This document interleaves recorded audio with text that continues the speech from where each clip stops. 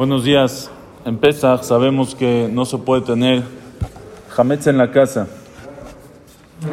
Uno no puede tener Jametz en su propiedad, no podemos comer Jametz. Y el Jametz tiene algo muy especial, más que todos los isurim, las demás prohibiciones de la Torah, que no nada más no se puede comer, sino tampoco Bali Erae o Bali Matzeh, no lo puedes tener en tu casa, no puedes tener nada de Jametz. El Jametz se saca completamente de la propiedad, de la posesión de una persona. No puede haber Jametz bepesach asura filu bemasheu. Todos los demás isurim, todas las demás prohibiciones de la Torah, hay batel beshishim, hay bitulim, se arregla, ¿me entiendes? Se puede arreglar Jametz, aunque sea una mini cosa de Jametz en 1,000,000, no se hace batel, no se anula, no se quita, todo se hace azul. Jametz es muy complicado. Y los mefarshim ya hablan mucho de qué hay detrás de esta, por qué tan grave el isur Jametz. Por ejemplo, el Radbaz dice, Hakarnu, buscamos cuál es el problema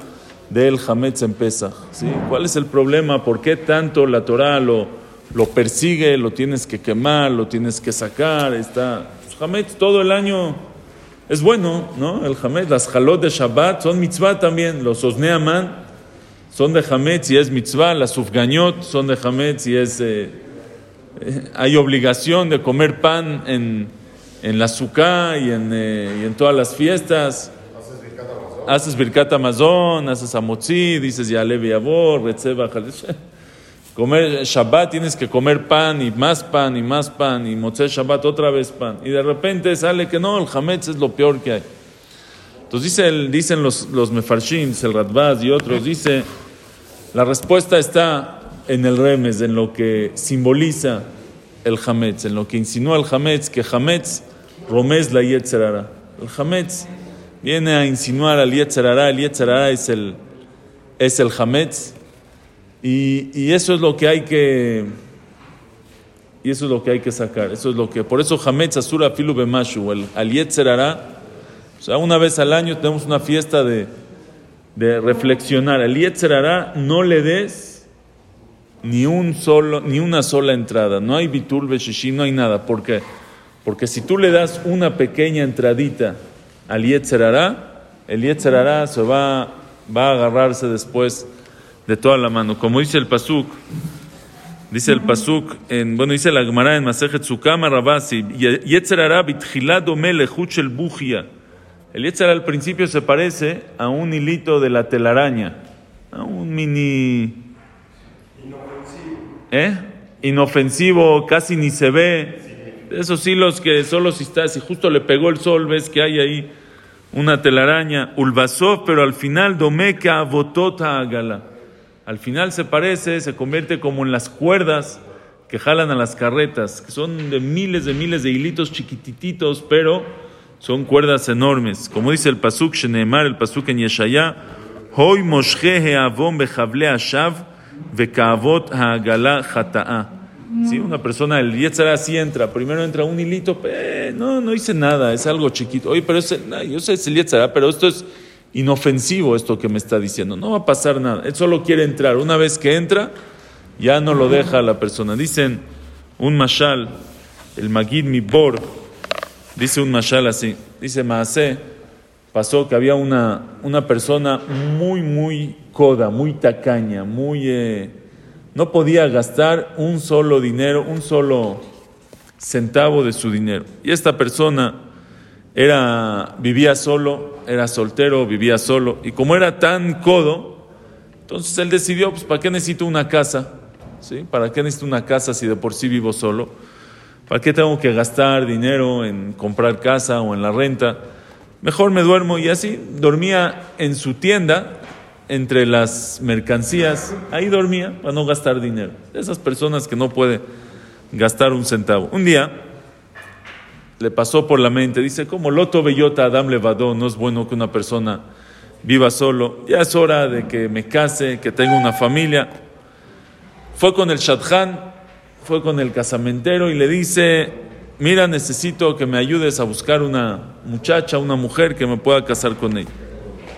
Le dice el shadchan, que lo conocía, Le dice, oye, ¿tú crees que va a haber una mujer que acepte dormirse contigo entre los costales, en la bodega, entre la mercancía?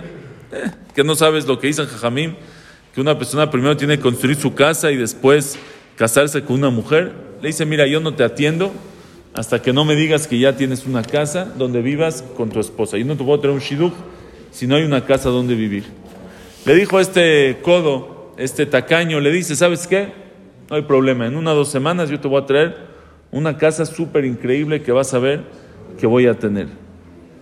Le dice al Shadchan, pero ten cuidado, no voy a aceptar una choza, no voy a aceptar nada. Le dice, tú vas a ver que te voy a conseguir una casa muy bonita. Ok, fue el señor el codo, se fue a dar una vuelta por la ciudad, fue a la zona de las casas, a la colonia de las casas caras. Empezó a ver todas las casotas, los caserones que estaban ahí, casas enormes, palacios. Y lo primero que le viene a la mente es, ¿cómo es posible que esta gente gastó tanto dinero en una casa? Qué pérdida de dinero, qué desperdicio de dinero. Mira, por un pasto que no pueden, que es lo mismo cuando te duermes, cuando estás dormido no sientes si estás en la bodega o no estás en la bodega. Qué tontería. Va a una de las casas, toca la puerta y le dice, quiero rentar un pequeño espacio en tu casa, solo una esquina te quiero rentar donde pueda poner un clavo, quiero clavar un clavo. La primera casa le cerraron la puerta en la cara, la segunda casa dijeron que no está el señor, en la tercera se encontró con una persona hamdan, una hamdan es uno que quiere dinero, y le dice, un clavo. ¿Y para qué quieres un clavo? Le dice, solo necesito un clavo para colgar cosas. O sea, solo voy a colgar ahí mis cosas que a veces necesito, no, ni en el piso, ni en el techo, en el clavo, solo lo que está en el clavo, ahí voy a colgar, de repente si necesito colgar algo.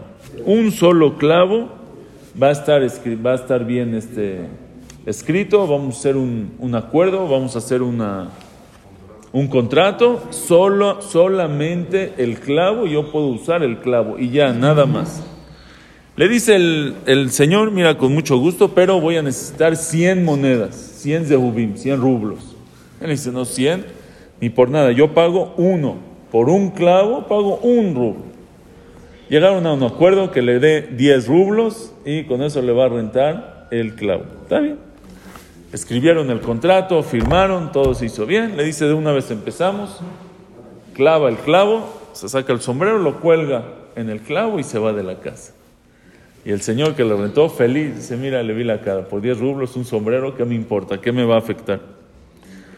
A la hora, regresa el señor, toca la puerta, dice, voy a mi clavo, estaba en una esquinita, no le molestaba a nadie, voy a mi clavo, entra, se quita el sombrero, se pone el sombrero y deja ahí su saco.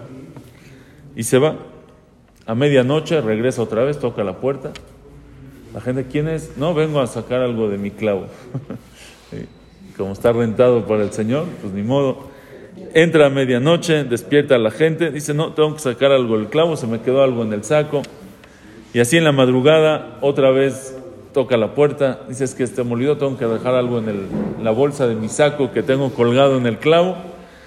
Y otra vez entra a la casa, en la tarde, otra vez vuelve a venir, toca la puerta y trae un costal muy, muy pesado, una bolsa pesada, saca el saco que tenía colgado y cuelga el costal que traía en el clavo y se va. Apenas se va, la gente de la casa empieza a oler muy feo, apesta el costalito que trajo, ven que hay adentro un gato muerto. Un cadáver de un gato trajo, apesta todo, lo persiguieron, le dijeron, vienes aquí, saca lo que dejaste ahí para que huela feo. Les dice, lo siento mucho, a mí me rentaron el clavo para que yo pueda dejar mis cosas, esto está en el contrato y ustedes no me pueden impedir lo que yo quiera, no está prohibido, ahí no dice que yo puedo colgar mis cosas y yo decidí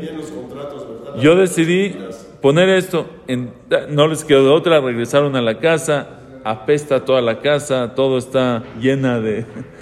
la casa llena de moscos y moscas que se metieron ahí.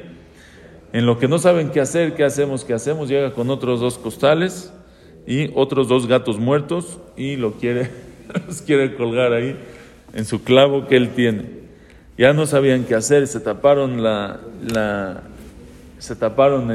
nariz y empezaron a sacar sus cosas. Dijeron, no podemos vivir así, ¿qué vida es esta?